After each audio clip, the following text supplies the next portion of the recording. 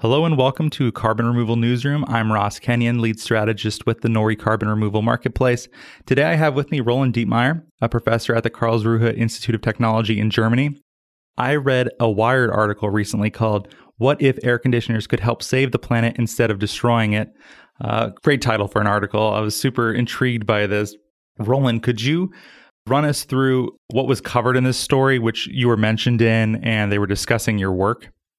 First of all, Ross, thank you for having me here. Yes, of course, I can go through the story a little bit. The basis for that story was a paper we wrote for Nature Communications. And that's in the end about the idea to combine ventilation and air conditioning systems with direct air capture. And there's basically two reasons for that. One is that the amount of air that you circulate in these systems is very large. So it's huge. 10% of the total electricity consumption globally goes into these systems. So even though the concentration is quite low of carbon dioxide, the amount of CO2 you contact is very high. And that's, of course, important to make an impact if you want to produce chemical energy carriers from this carbon dioxide. So that's one point.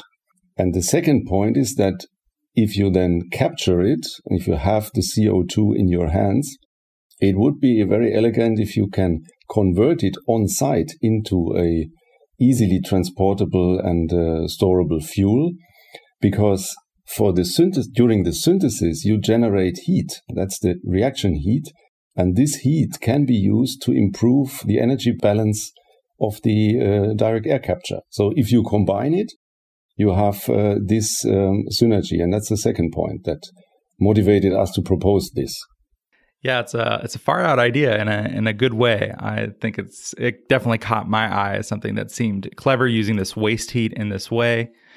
What is crowd oil? And are we going to be hearing more about crowd oil as time goes on? Well, crowd oil alludes to the idea that these will be smaller units compared to conventional petrochemical or chemical engineering big plants. And they will be operated by different people or institutions.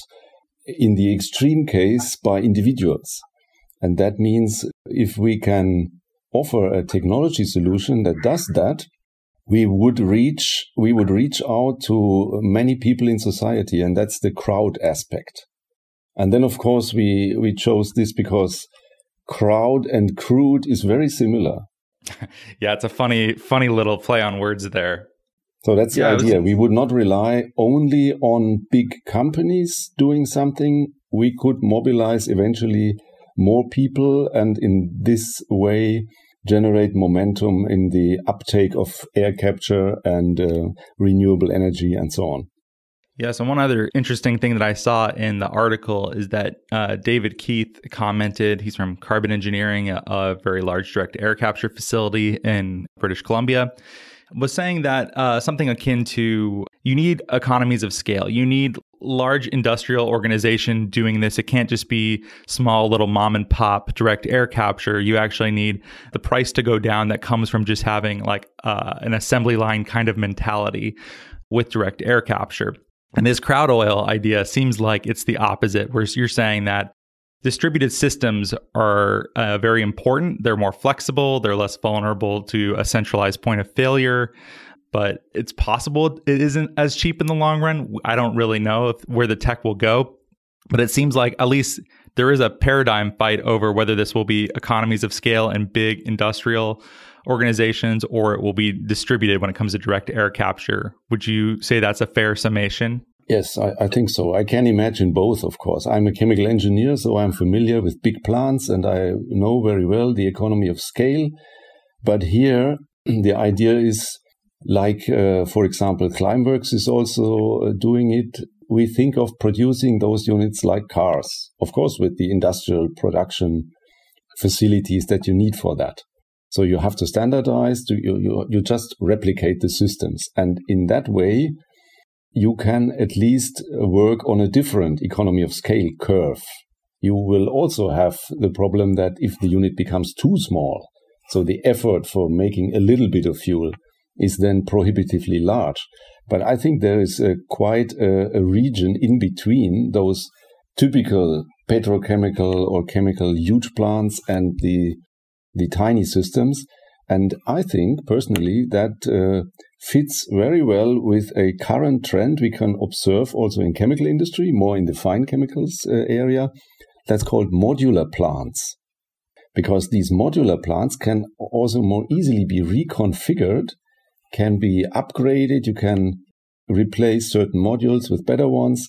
And this is all easier if you follow this concept. So it's a new direction, that's true. And cost is an issue, but it's like producing cars and using, let's say, this kind of equipment probably is the most difficult thing is that then you have a chemical factory. You have to provide, of course, safe operation. And that's probably the biggest challenge we have to face here. Yeah, I like your explanation. I think mine might have been confusing because I was using assembly line mentality to describe like large scale economy of scale, when actually you might see that same phenomenon taking place in a more distributed model with, hundreds and thousands or millions of tiny direct air capture systems being built, and through standardization, achieving a similar economy of scale. It's just distributed rather than one large refinery or plant. Yes. So of course, you have some effort for the controls. That's true. But here the point is, if you combine it with the ventilation system, there you also have a control system. So it might be just more economic having this functional integration. Yeah, and I think it's a very neat way to do it too. I love whenever systems take a waste product and find a way to turn that into value.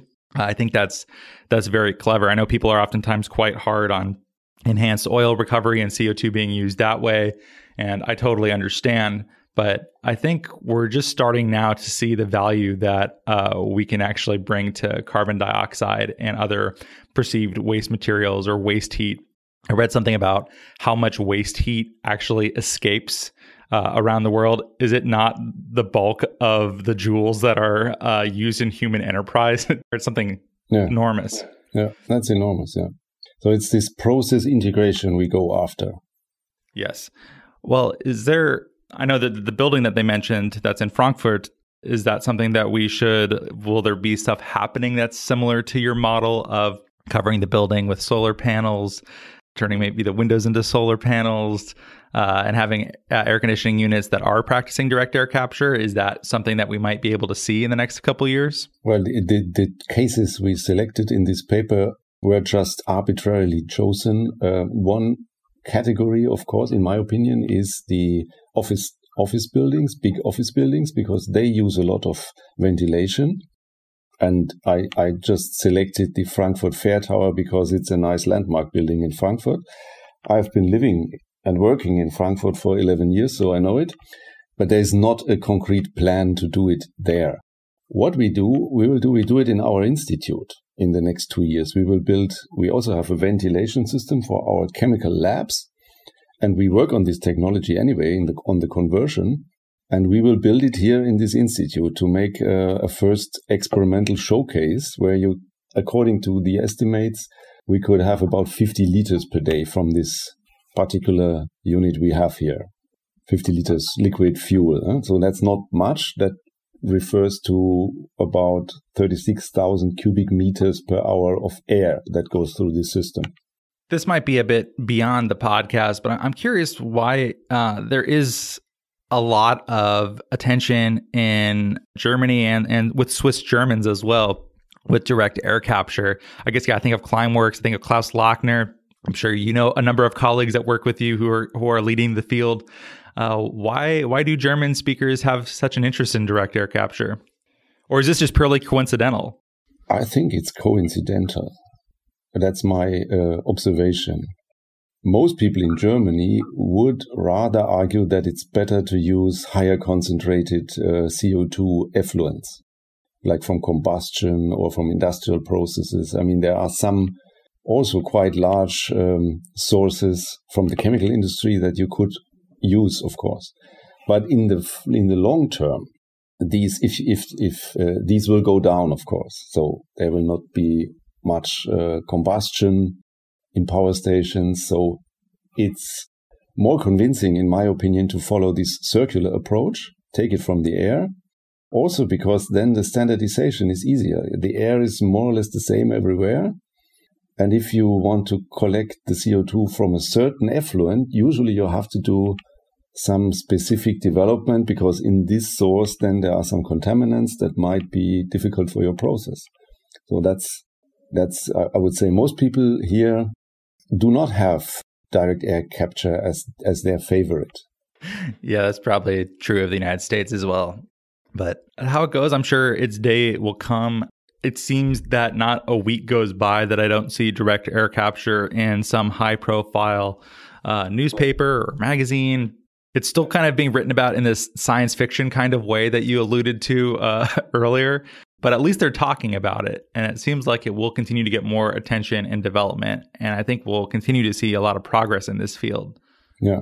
One week ago, there was an announcement by actually a group of companies to make a study and build a plant that converts CO2 from air into kerosene in the Netherlands, in Rotterdam and The Hague harbor, to produce kerosene there and use it for the airport of Schiphol in Amsterdam.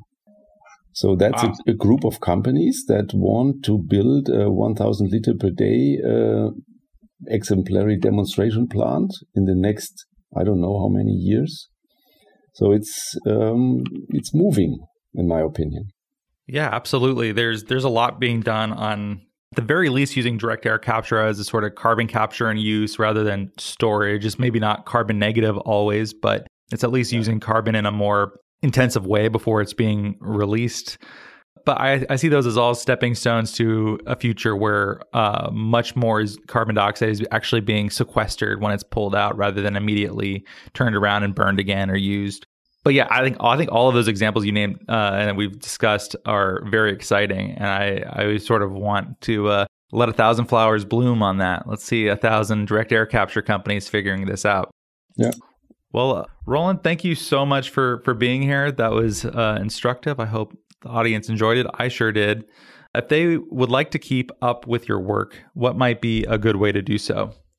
Well, you can follow our institute's activities here or at KIT. There are more people working in the field of synthetic fuels. And that would be one reasonable way to do that. Or invite me a second time. Wait, what was that? Yeah. You can also come for a visit. Oh, thank you. That sounds like that's close to the German Spa region, right? Yeah, it's actually a nice region at the border to France and Switzerland, and is also not very far. But I mean, distances are shorter here anyway than compared to the US. But it's a nice spot. One of the warmest parts in Germany. If you'd like to walk the Black Forest with Roland Dietmeier, you can send me a message. No, don't just try to get a vacation out of this. You can reach me though at a podcast at nori.com. If you like this show, give it a great rating and review in iTunes or Apple Podcasts. I would very much appreciate it. And thank you again, Roland. That was a lot of fun. And thanks for teaching us. Thank you, Ross. Bye-bye.